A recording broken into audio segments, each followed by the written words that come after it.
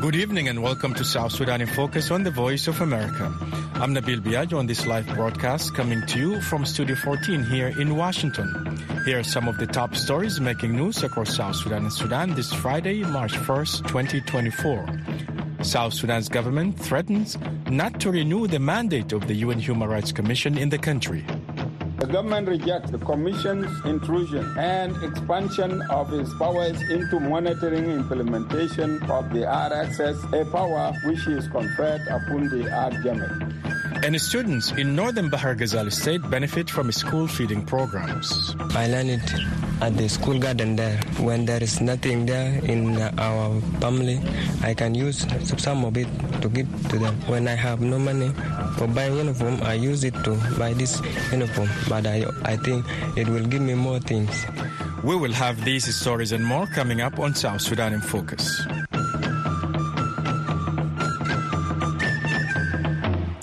United Nations investigators warn an alarming rise in violence and human rights violations threaten prospects for a durable peace in South Sudan, which they say could impede free and fair elections in December. Members of the UN Commission on Human Rights in South Sudan submitted its latest report today to the UN Human Rights Council. A top government official sharply criticized the report's findings. Lisa Schlein reports from Geneva. Members of the UN Commission on Human Rights in South Sudan say much remains to be done before elections planned for later this year. While South Sudan is coming to the end of a transitional political process, the Commission notes the drafting of a new permanent constitution has not started. Commission member Barney Afako says entrenched impunity is fueling armed conflict, repression, corruption, and human rights violations, which complicate efforts to hold free and fair elections. Last April, we named senior officials responsible for serious crimes, including extrajudicial killings, torture, rape, and sexual violence. All of them retained their positions, including the governor of Unity State and the Koch County Commissioner. These two individuals enjoy impunity and have continued to instigate serious violence and violations. Afako says children are recruited into the army and militias, while armed cattle keepers encroach upon and grab the land of farmers. He says the Commission has documented cases of young girls and women who have been abducted and held as sexual slaves. He says many have testified being regularly beaten, raped, and threatened with death. The scale, severity, and violence associated with abductions is worsening. These attacks are well planned. Although authorities were often well aware of them, they claim to be powerless to stop them. Instead, authorities have negotiated ransoms and encouraged families to pay off abductors. We believe that this can only incentivize further abductions. The Commission calls on South Sudan's government to urgently establish transitional justice institutions and allow the country's political process to operate meaningfully and legitimately. South Sudan's Minister of Justice and Constitutional Affairs, Ruben Madola-Rol, calls the Commission report deplorable. He says it does not consider the actions the government has taken to improve security. He says the description of widespread sexual and gender-based violence against women and girls is misleading and meant to tarnish the image of the country. The South Sudan government also has threatened to end the mandate of the UN Human Rights Commission in South Sudan. Michael Makwe-Luth, the Minister of Information and Telecommunications, told journalists the government will not extend the Commission's mandate unless it accepts new conditions. He said the Commission must give the names of individuals and organizations accused of rights violations to the government. Also, the Commission must agree to only monitor and report rights violations, and the government and the UN mission in South Sudan will handle all investigations. Lisa Schlein for VOA News, Geneva. As we just heard, the government of South Sudan has threatened to end the mandate of the United Nations Human Rights Commission in the country. Addressing the media in Juba this week, the Minister of Information and Government spokesperson says the Commission's mandate will not be extended unless the UN adheres to the government's demands.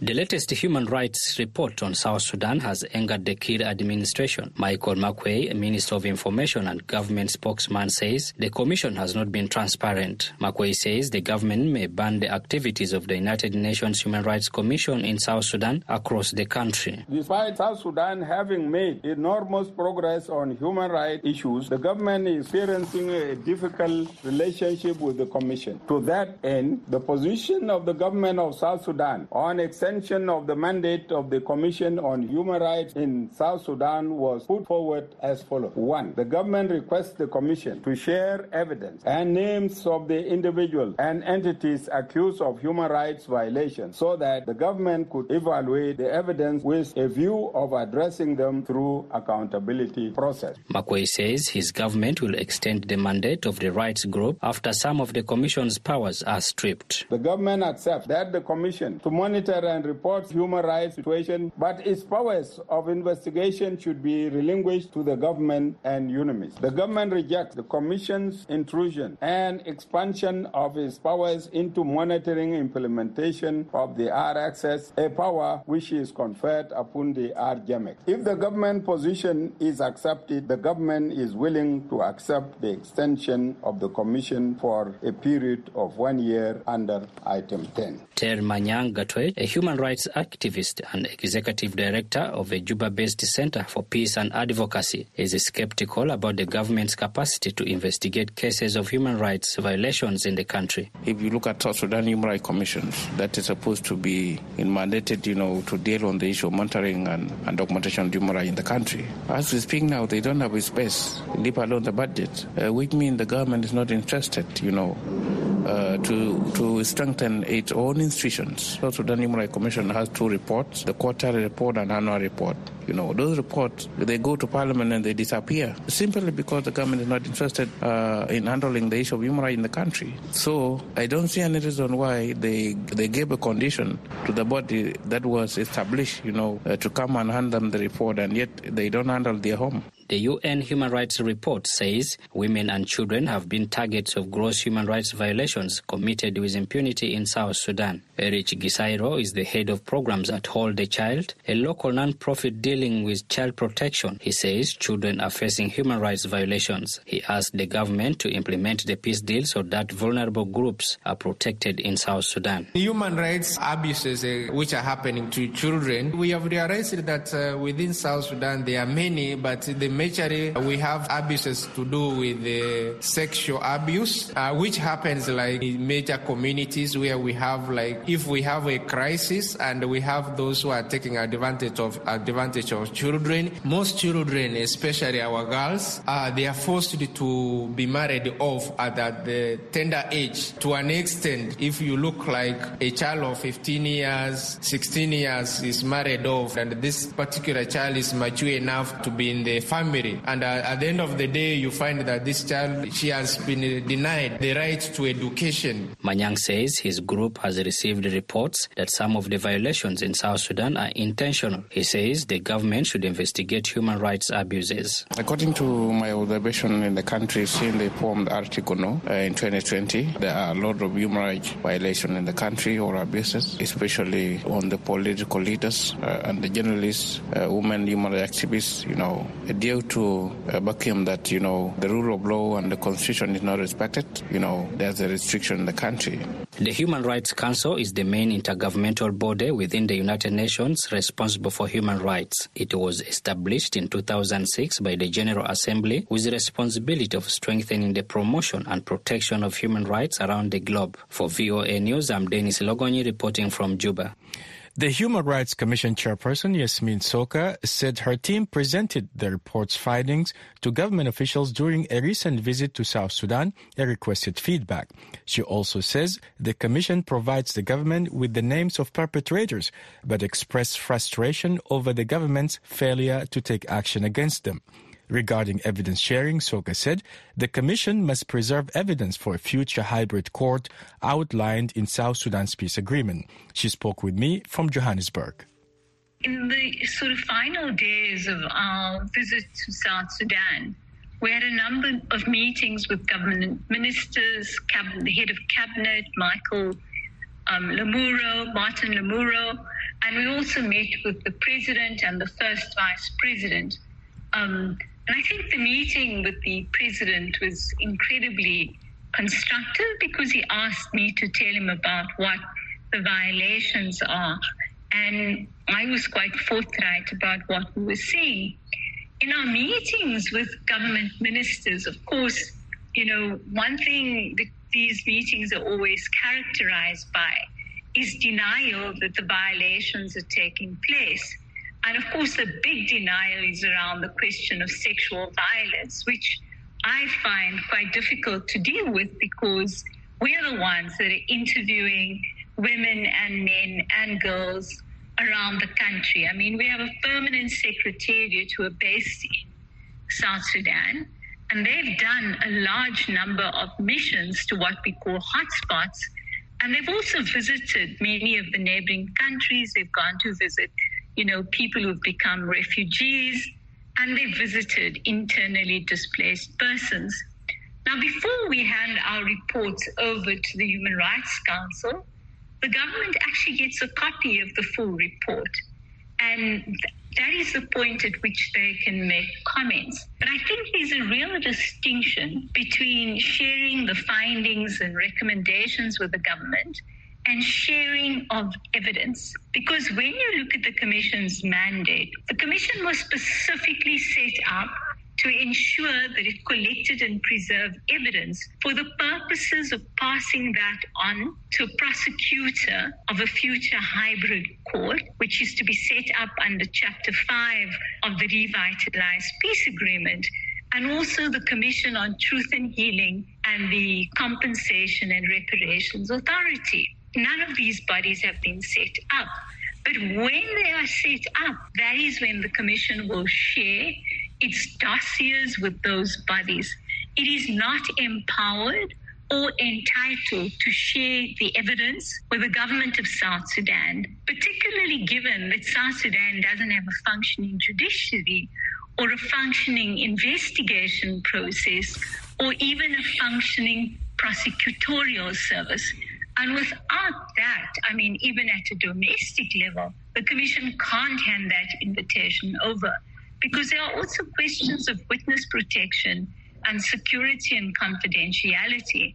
And those are issues that will be dealt with by these transitional justice processes when they are actually established.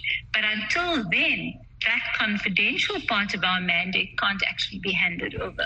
And do you share the names of human rights violators with the government? Because you would think you need their cooperation to go after those violators, to bring justice about. Yeah, we actually did. In our report last year, we mentioned a number of names of perpetrators whom we said are implicated in serious human rights violations, which may amount also to crimes against humanity and war crimes. And I'll give you an example of two of them. We cited, Joseph Monteil, who is the governor of Unity State. Yes, and we also cited Gordon Kwok, who's the county commissioner for Koch. And we said that these are guys that should be removed. Now, 1 year later, they have not been removed. They remain in power, and nothing has actually happened to them. And so you therefore ask the question, does the government actually have the political will to deal with people who have command responsibility and are deeply implicated in serious human rights violations? That's the chairperson of the UN Commission on Human Rights in South Sudan, Yasmin Soka. She spoke with me earlier today from Johannesburg, South Africa.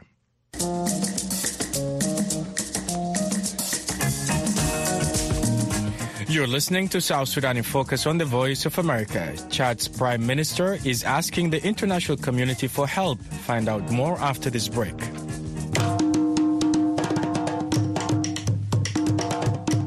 Hello, listener of South Sudan in Focus. We have an exciting new segment dubbed Words of Wisdom. We want to hear your thoughtful proverbs that echo through your community. This is another chance for you to share wisdom from your roots. All you need to do is record a proverb in a language of your choice, tell us its English translation and what it means. Keep it brief, authentic, and represent your community. Your recorded proverb shall be sampled on South Sudan in Focus every Wednesday.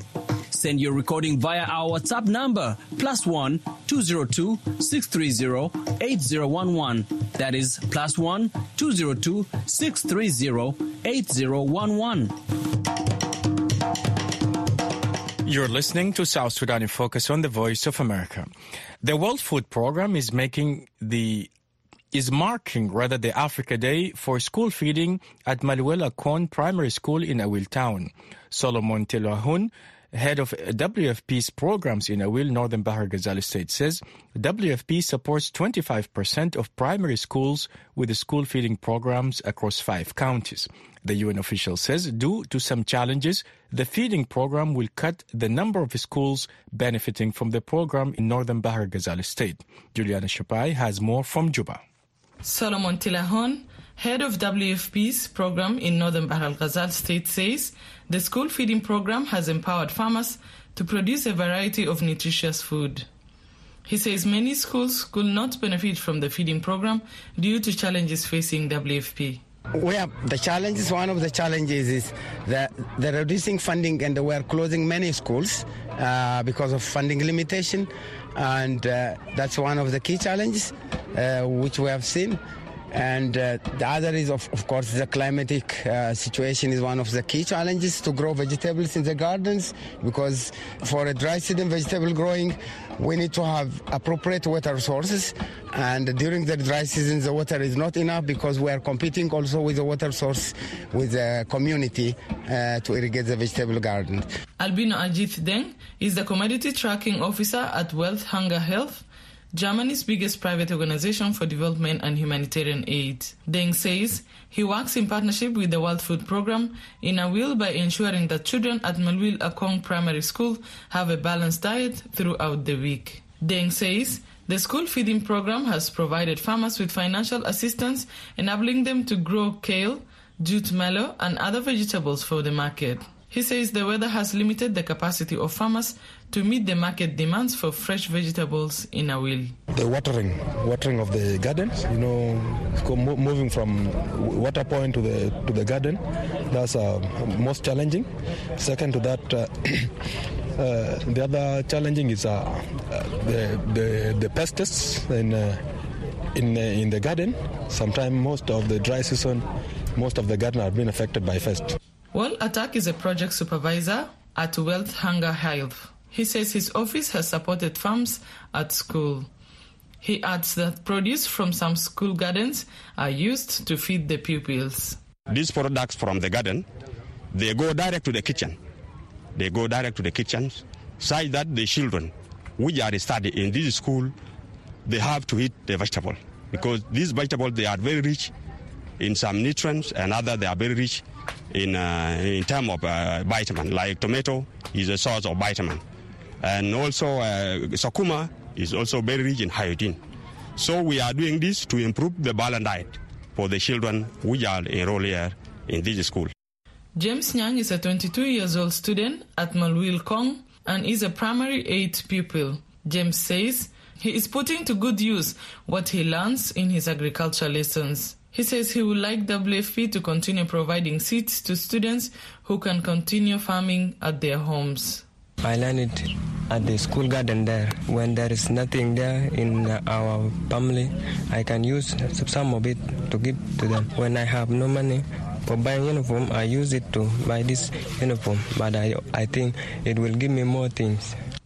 The WFP implements its school feeding program across South Sudan to reduce short-term hunger among primary school children and to boost enrollment in schools. The Africa Day of School Feeding has been marked on March 1st every year since 2016. WFP says the day reminds the world about a moment to underscore the transformative power of homegrown school feeding program.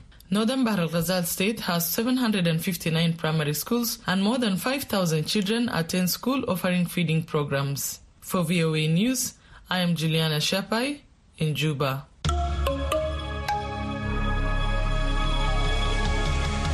Chad's Prime Minister SSS Masra says he is committed to strengthening the country's institutions as a priority for his new administration.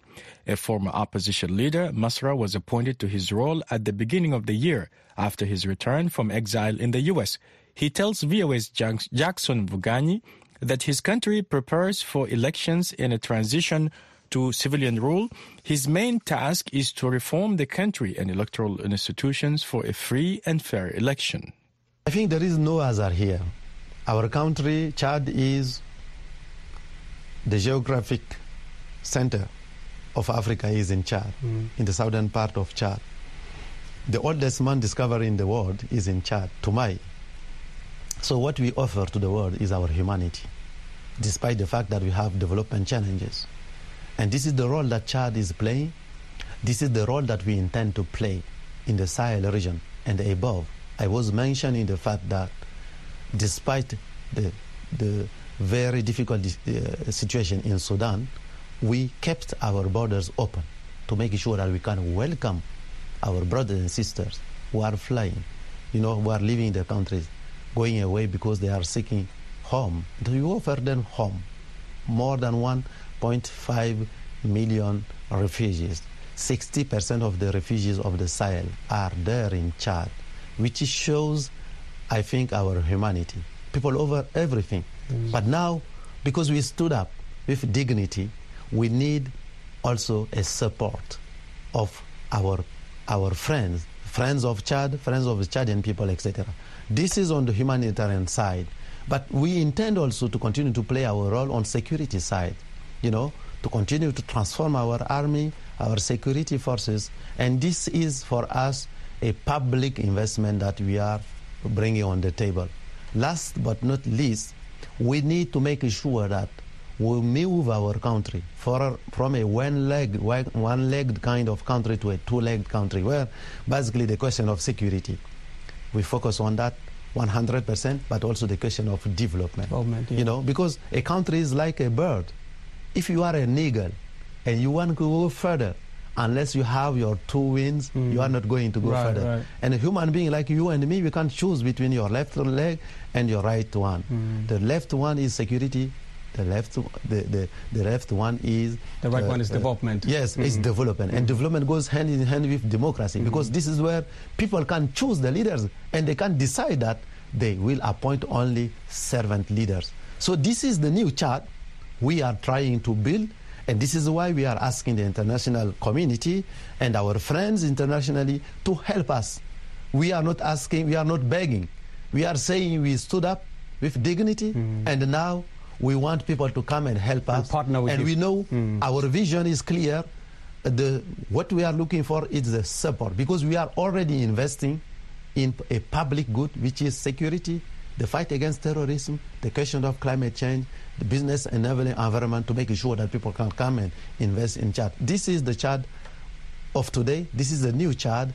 I am head of the government 1st of January within a new republic, because we moved from the 4th republic to a 5th republic. This is really with a new constitution. It means that it's a fresh, it's a new era. It's a new area, and we invite everybody to come and discover this new Chad and help us have a soft landing. Soft landing. Yes. Mr. Prime Minister, thank you so much. Thank you so much. And good luck in your development plans. Thank you so much. That's Chad's Prime Minister, SSS Masra. He spoke to VOA's Jackson Vugani on Thursday here in Washington.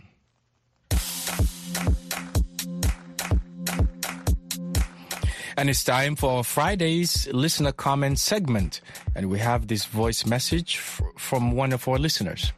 Hello, VOA. My name is Akola Jet Michael, right here in South Sudan capital, Juba.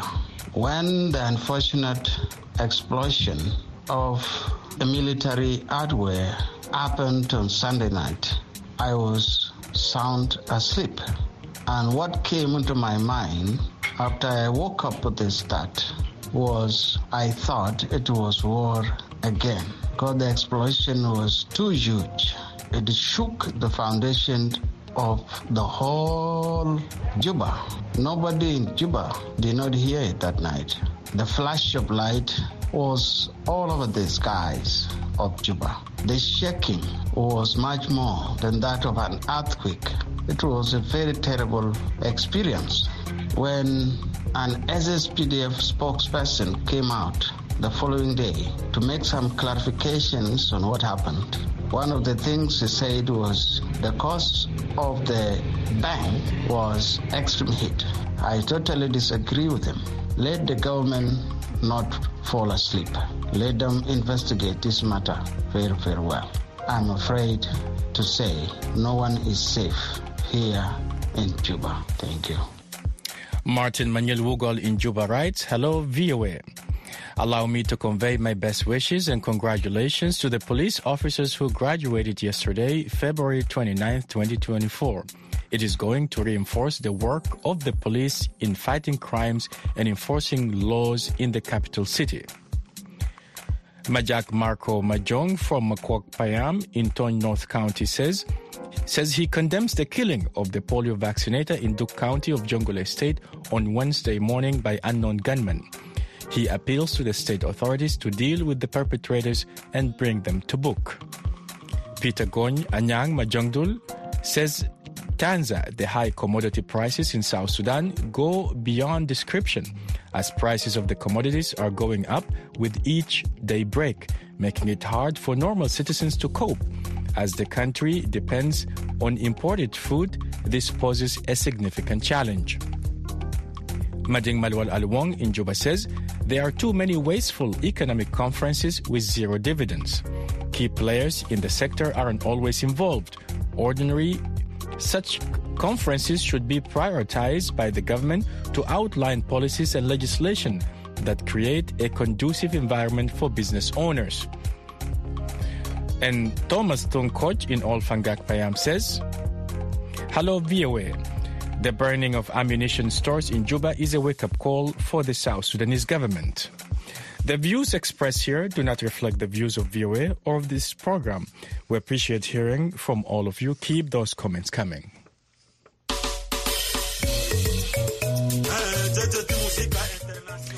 And that's all we prepared for you this Friday, March 1st, 2024. Don't forget to check out voaafrica.com for all your favorite programs and news updates. If you missed this broadcast, go to www.voaafrica.com/South Sudan. We now leave you with JJD and the song Yemari.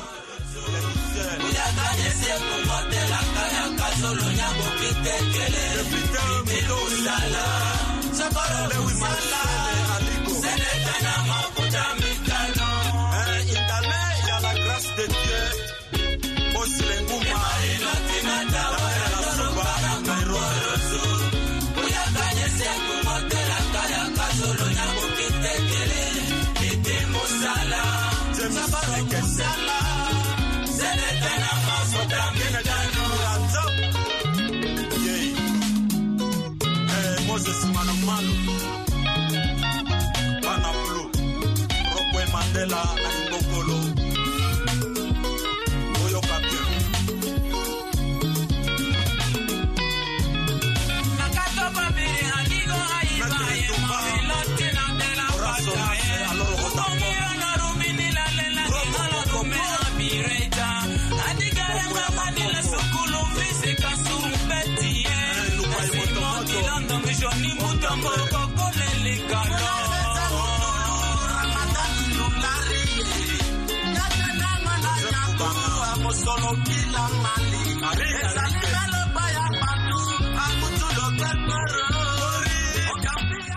We've been listening to JJD and the song Yemari. I'm your host, Nabil Biagio in Washington. On behalf of our producer, Kwame Ofori, and engineer Peter Huntley, thanks for taking the time to be with us.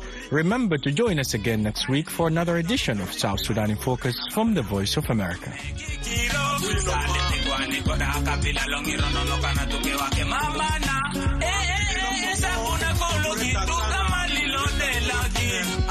Samson, Cosimato, Oscar,